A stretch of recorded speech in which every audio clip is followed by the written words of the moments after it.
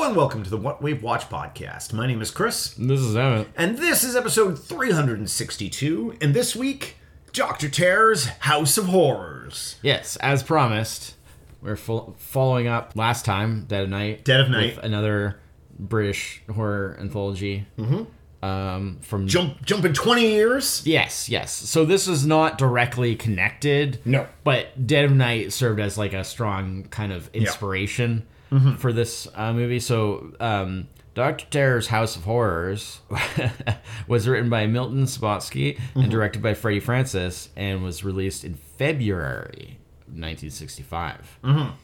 And this was from Amicus Productions, which That's a great time of year to be releasing a horror movie. Yeah, well, I mean, that's typical, like, that, like, they're all over the place. There's no real rhyme or reason. Yeah. And this was, like, from Amicus Productions, which was kind of like a similar sort of studio to Hammer. Yeah. Where, like, they kind of specialized in sort of, like, low-ish budget, like, horror, thriller kind of stuff. A lot of the same actors would cross back and forth. There's several of them in this movie. Yes. We got Christopher Lee here. We got Peter Cushing here. We got Michael Goff. Yeah. But and you know others, I'm sure. But Donald Sutherland, for some reason, sticks out Very like a sore thumb. Yeah, weird. I mean, well, mostly because it's just like, you know the face, but he's so young in this. And it's also like, I mean, he's a lot younger. He's very obviously. young. Roy Castle. I mean, this is probably officially this might be the youngest. the earliest thing I've ever seen Donald Sutherland from. Probably. Because I feel like before this, it was probably MASH, like the movie. The movie MASH. movie, I which guess, is like 1970, I think. Yeah. So I think this is pretty much the earliest, you know. Yeah. I don't think I've ever seen anything before the 70s with him before. Because I've seen a lot of, like, his 70s stuff. Yeah, sure. Like, you know, what's the Invasion of Body Snatchers, the 70s version. You know, things like that. Yeah. But anyways, so Milton Subotsky, who was the writer of this film, unlike Dead of Night, where they had various writers and directors for all the segments, this was all just by one thing. Milton Subotsky was directly basically inspired by Dead of Night. He wanted to basically make like his kind of version of what they did there. So you have the elaborate framing and then not as cool. I mean, overall, definitely, I did not like this as much as Dead of Night was way better. I'll drop that right out. In my opinion, this is even though this movie has 100% somehow, but of course, as we've talked about, that doesn't actually mean anything because it's just the way that I looked that up too. Yes, it has 100% on Rotten Tomatoes critic review. Yeah, only 5 critic reviews. Well, so that doesn't. It's basically a meaningless also it's stat. because I would much go. The audience score is 62%. Yeah. With I believe it's got several thousand audience review scores. Sure. I am way more inclined to give this a 62. Yeah. Than I mean, the thing is, I'll be honest, I kind of found this movie boring. I mean, I don't think it was quite that bad. Mainly because it still was visually very good. I thought, okay, Freddie Francis, who was the director, he actually was known for he had directed several movies both for this company, for Amicus, and for Hammer. Like, he directed some pretty major. Like, he directed one of the Frankenstein Hammer movies. He directed one of the Dracula Hammer movies, and others. But his primary trade, I think it was mostly like during this period, like sort of 60s and a bit into the 70s. He did directing that kind of stuff, like directing a lot of these kind of like low budget horror movie type stuff. But his primary thing that he's known for was as a cinematographer, as a director of photography. Yeah. And he did that before he was a director, and he went back to that after. And he worked several times with like David Lynch, for example. Like, he was the director of photography on like The Elephant Man. Oh wow. Which is, you know, absolutely beautiful. So I mean, like, definitely that was kind of like his main forte. I can't fault this movie. This movie looked good. Amazing. Yeah. Especially for its time and for, you know, relatively lowish that was a budget. For its budget, this movie actually, I mean, I wasn't even sure if it was going to be in color, to be honest. Because I was like, well, this period, like, 60s, like a horror movie in the not, 60s, not yeah, not even late 60s, like mid 60s, and relatively lower budget. Granted, yes, I mean, these companies, I mean, even Hammer made, movies in color in the 50s even. Yeah. But, like, they still made stuff in black and white after that, like, for lower budgets things. I guess this wasn't quite that low. But, like, honestly, I wasn't 100% sure it was going to be in color. Yeah, no, that's a good guess. It was. I think I saw... Looks very nice. I think I saw some, like, just screen captures from it ahead of time. So, but I think for me, this one, okay, boring. I'm gonna say boring. That's probably not. Well, the you're right being, word. but your expectation, like your standards, you're holding it to a standard compared to Dead of Night, right? Yeah, I think that's what they were going for. And I think a lot of it is I liked the framing.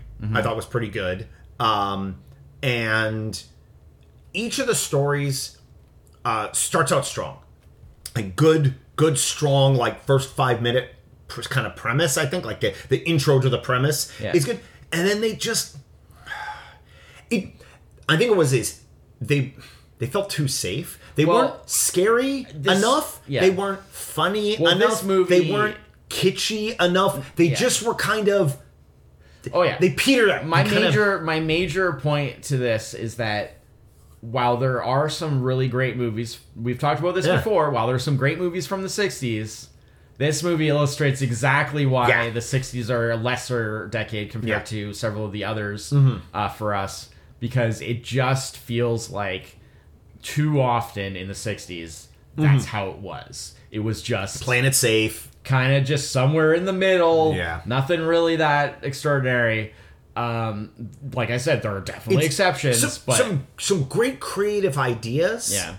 And then it's like they can't fulfill like the idea to its fullest in the movie. Yeah, or even in I each think of the part of the stories. problem is, I think that although, obviously this movie was very driven by like Milton Spassky as a writer, and he was also like one of the producers. Like he was pretty much the driving force behind it. And I think maybe having that one single creative not enough thing wasn't enough to have enough variety of like interesting different elements, because that was like one of the things with Dead Night was that everything was by like different writers and different directors and stuff, and that was cool. But also like I think the framing story is not as strong. No, I think it's a lot less interesting. I mean, I like the concept, right? The whole, like, they're all in this train car, or heading somewhere. in a compartment, a single compartment on a train. And then there's, like, also, I have to say, I love Peter Cushing, but I'm sorry, even Peter Cushing cannot make that accent work. No. What was he doing? I don't even know what that was supposed to be. It also kind of like I know they said from bit to bit. I know they said because they call him Dr. Shrek. Yeah, he was and supposed then to they be. explain how like Shrek means terror, yeah, right? Which it does. I mean, I remember that being pointed out. It's supposed to be some slight like. I remember German, that. I guess sort of German because of the whole Shrek thing. Because I remember it being pointed out. Like I remember learning that a long time ago from the fact that because Max Schreck, the actor, was the actor from Nosferatu who played, Count Orlok, right? And so I remember that being a big deal that like his name just sounded like a horror name because literally his name is Max Schreck and Schreck means terror, and it's just like damn. But it's that kind of stuff that led to that whole like Shadow of a Vampire where they made like the thing of like, what if he had actually been a real vampire, while they were trying to make Nosferatu, like, so stuff like that. So, but it's just I don't know. The facial hair was interesting because I've never seen Peter Cushing look like that. It was a unique look for him. Honestly, very unique look for Christopher Lee too, with the whole like glasses and the more mild mannered kind of like stuffy kind of look. If I didn't know that, like, okay, I knew Peter Cushing was in this. At a certain point, I'm like, well, this is all the cast. So that must be Peter Cushing. Like process of elimination. You're like, well, none of these other guys. Yeah, that's Donald Sutherland. I mean, and mostly it was that voice because it was like, and the facial hair definitely covered because of course, I mean, his that face, jawline. His jaw, his cheekbones is like the most famous thing. Yeah. And so like covering that face, it was like you're just like, oh, okay, well, maybe the voice will do it. Well, no, because he's doing the weirdest accent ever. Yeah. But yeah, I mean, the concept of it was okay. The idea, like, he's showing them their fates with, like, the tarot cards. Yeah. Each has a kind of a different opinion about the cards, too, which is interesting. Yeah, and then the whole sort of... And, of course, like, Christopher Lee's character is kind of like the psychiatrist in Dead of Night, where he's, like, the doubter. The doubter and the kind of just like, oh, this is all just bull. Yeah. You know? And he thinks he's a con man, right? Yeah. You know, which, like, understandably. Yeah. And I like the whole thing about, like, where it was like the card after is like, oh, the fourth card is the card that shows like how you can avoid that fate. Yeah. But it's always death. Yeah. Because it's like, well, the only way you can avoid this, I think your life turning out this way is because if you die before that. I like that, but I think my only issue with that was it did unfortunately kind of spoil the twist ending. Yeah, because at a certain point, when like you're like that, like, well, 4 out of 6 of these guys are already dead. Yeah, they're all dead. I don't think this train is getting to where it's supposed to go. Yeah, no, I mean that's my point that I was sort of trying to make was that like I kind of like the concept of like it was clever, but it's nowhere near as strong as the framing story in Dead of Night, which was like next level. Yeah. Like, it was so good. Well, because especially just, like, how that... So how clever. The ending is just... And it's just so clever. This is a bit more... This is a bit more like what I would expect, like, the framing work of an anthology to be. Yeah. It's just, like, very, like, standard. Yeah. And that was what made Dead of Night so cool, is that it was so unique. Yeah. Also, Dead of Night had a much more, ironically, despite being 20 years earlier and being made in the 40s, had a much more diverse cast of characters, much more interesting. Like it had stories that focused on, like, you know, like women, kids. Where, like, this movie, like, it was just guys, 5 dudes. It's just a bunch of dudes that all kind of look and act similarly. Like, the only ones... Christopher Lee was the only one who looked slightly different. Yeah, like, I could tell Christopher Lee because it's Christopher Lee. Yeah. I could tell Donald Sutherland because it's Donald Sutherland. But, like, the rest of them... kind of just looked like really just anybody. Although I did like... I don't know all the names very well, but there's the guy... Roy Castle, the musician. Yes, from Voodoo. Because he was like a legit musician and like famous like musician stuff in real life. You know, he did acting and stuff too, but he also did music. Yeah, I've actually seen other things. And he was actually like a very accomplished, well, on many instruments, but particularly like a trumpet, like a jazz trumpeter. Yeah. So like all the stuff that he does in the story, like legitimately, he could actually do that in reality. You know, like that was his thing. But yeah, so that was whatever. But yeah, I mean, it was just... I mean, I think the Christopher Lee one, because... Okay, so it's the first one is the werewolf story. Yeah, werewolf. Yeah, that's like the architect. Yes. Goes to the old family home that's got the new owner and blah, blah, blah. Yeah, and that one I thought... that was the one that I thought had like a great, strong beginning, because they uncover the tomb and stuff. Yeah. And... Now that I think about it, you know what I think might have been the hurting thing on this is, and this is what actually probably helped Dead of Night. This movie's like half an hour shorter than Dead of Night. So they had to shorten all these stories down. Yeah. Just didn't have... They had to slam to the ending. That much shorter. It's still like 90... It's like an hour and a half. Yeah. Dead of Night was 2 hours, 5 minutes. No, it wasn't. It definitely wasn't. Maybe with credits it was that. Yeah. It was still it was significantly longer. It was longer, but... Yeah.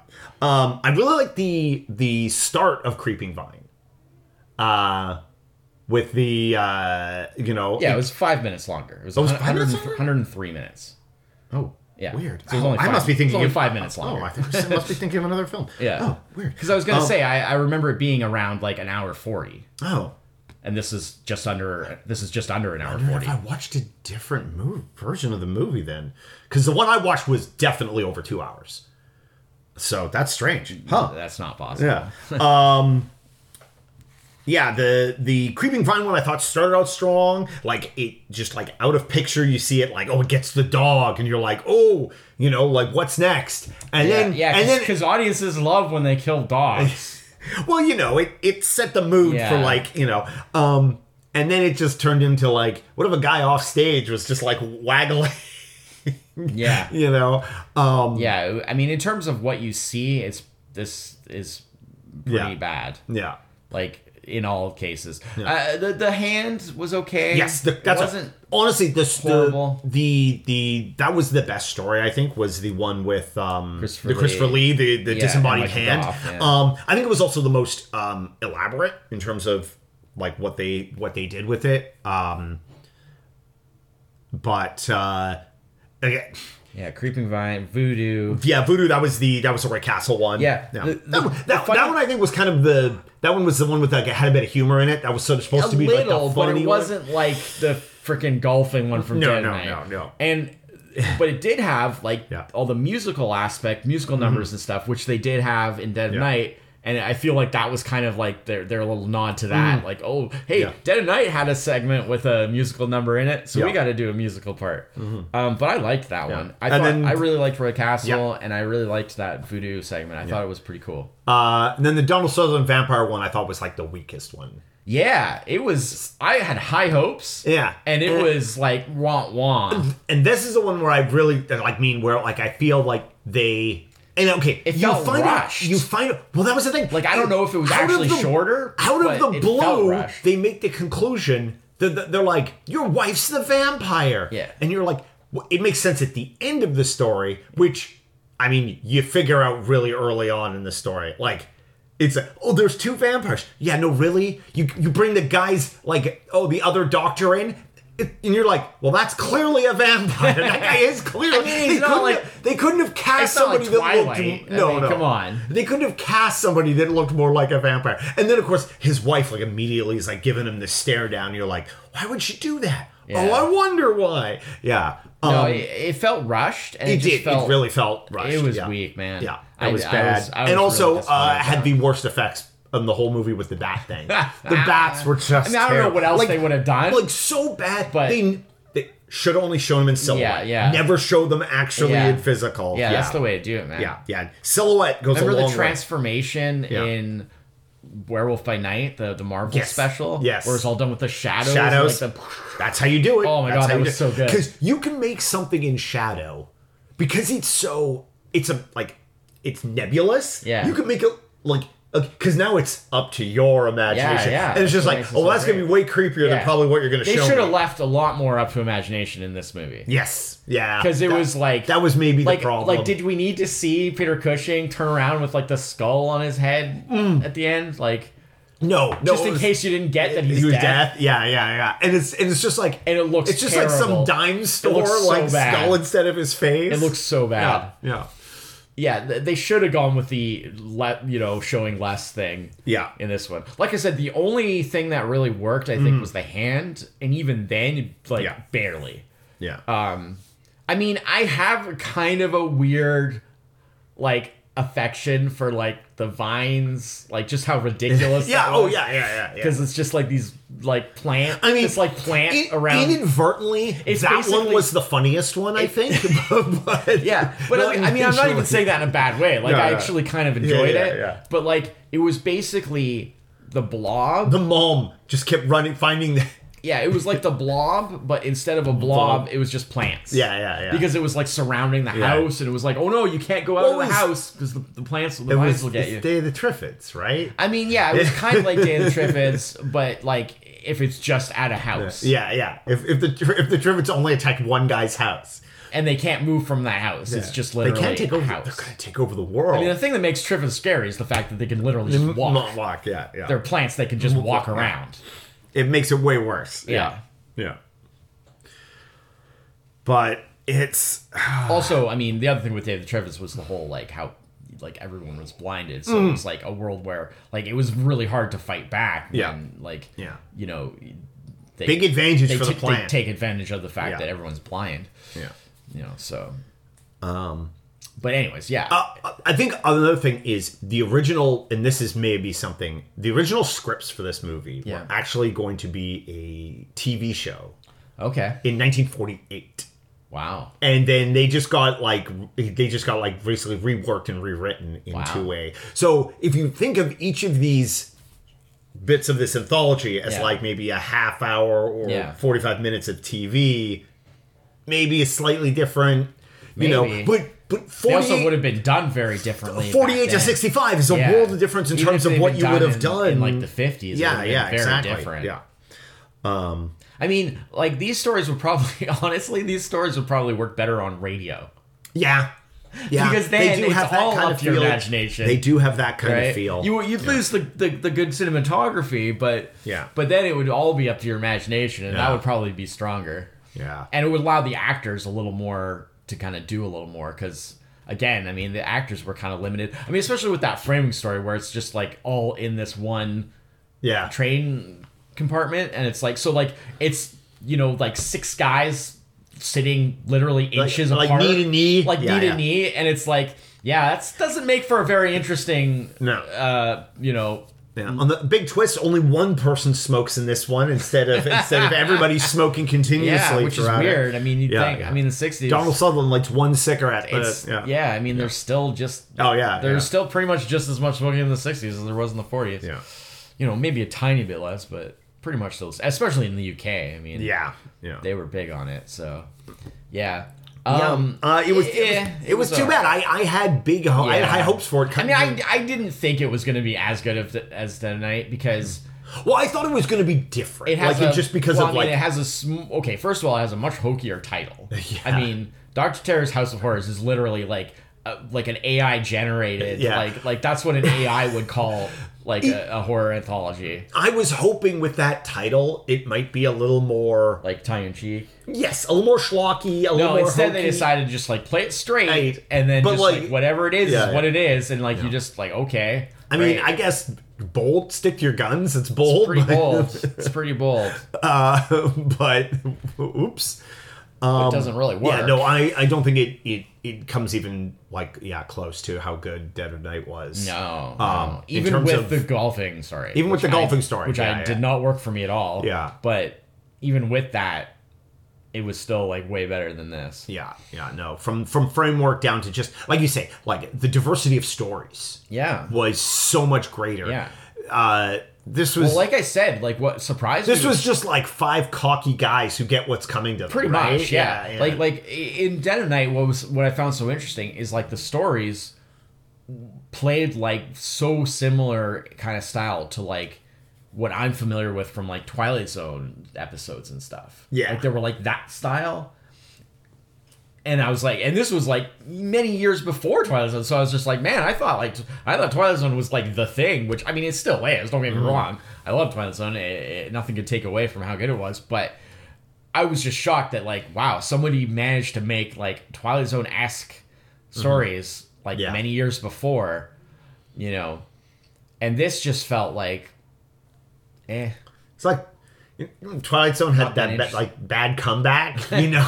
It's like 80s Twilight Zone. 80s Twilight Zone had some good episodes, but it just was. Yeah, and I was really disappointed because I was like, there were some bigger names here. That was the thing. I was like, well, Christopher Lee did a fine job. I feel like the only problem is that like he wasn't given a lot to work with because by design, his character was meant to be like very kind of stuffy, and very kind of like limited in scope. Yeah, he did do some really interesting things with some subtle acting things where the whole sort of how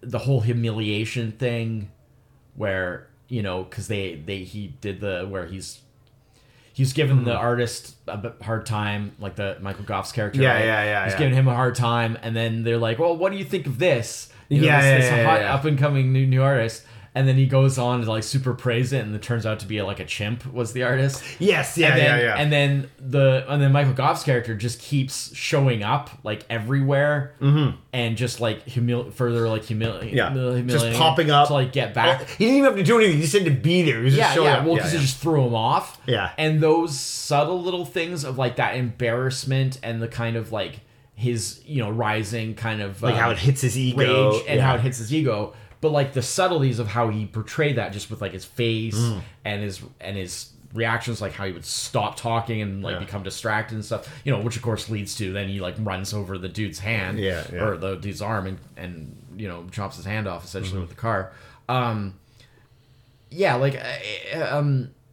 He did some interesting things that definitely showed how good of an actor he is, but like at the same time, I mean, I kind of prefer my over the top Christopher Lee. Like that's what he's known for, and I want to see like it's more of that just kind of playing it too safe, right? Just kind of playing it kind of mid. And it's like, all right. That's why I kind of like the voodoo one, because it is a Roy little Castle's able to kind of like be a, because he's a hip happening, he's a jazz musician. I mean, that whole story is a little bit more over the. It just had some life to it, Yes, and that the others didn't really have. I felt. Even though like not very much happens, like it's not very like it's basically just like okay, he violates this like Don't mess with the voodoo god kind of, in terms of... He's so cocky about it, where it's like, ancient voodoo god. Oh, well, that puts the music in, like, public domain. It's copyright. Oh, I don't even have to worry about the copyright. Yeah. But in terms of just, like, okay, so he's, like, playing on stage, and then, like, some wind blows around, and, like... Scares everybody out. Some weird things happen. But, like, not really a lot kind of really happens. Yeah. But it just had like some, it had some life to it. It had some like zip to it. Whereas the other ones were like just kind of just like okay, a bunch of things happen and then it's and then it's over and it's like okay, whatever. Yeah. And then like you said, like the twist doesn't really land because you're just like well clearly these guys are just all dead and the ending is just going to be about like what happens to them. Yeah, it's like it doesn't have that awesome with the circular dream thing that Dead Night had. Yeah. Yeah. It just and of course part of me does wonder, like, well, like am I judging it more harshly because we just did Dead of Night and so I'm directly comparing them? Because like if I never seen Dead of Night prior to seeing this, would I feel differently? I mean, I still don't think I would have been that impressed with it. Yeah. But like it's true that it's kind of hard. I can't divorce myself from the fact that we just like last week. For me, it was only a few days ago. If we had never watched Dead of Night, I probably never even would have watched this. No. So that's fair. Fair point. It's even with the cast, like I just would have been like, oh, I'm sure that's. Oh, there's fine. much better things to watch exactly. with these actors. Yeah, exactly. I would have been like, that's fine. With a bunch of these actors in it. It doesn't. Yeah. So it's. Well, there we go. They don't all somehow. It's. I mean, it is liked, just not as much. Yeah. Well, and like I was saying, I kind of didn't finish my thought on it. But but as I've talked about before, right? Like those Rotten Tomatoes things, you have to take with a huge grain of salt because those numbers don't really mean what people kind of often think they mean. Yeah. Because literally all that is it's just a black and white thing of like yes or whether no. Critics. Yeah, it's just a yes or no. So it's like if critics liked it, that counts. And if they didn't like it, then that's nothing. So like when they have 100%, that just means that 100% of the reviews that they counted were on at least slightly on that positive range. Yeah. But they could have been like 51%. 51% for that critic, but they count as 100 because it's not an aggregate. Because it's not an aggregate review. It's just a binary yes or no. Yeah. Right? And then they just and like I said, it was only 5 reviews. Yeah, so. I mean it is an aggregate in the sense it's a combination of more than one review. But it's not an aggregate of scores. But it's not it's not a granular, it's literally just it's just compiling the yeses and nos, basically. Yeah.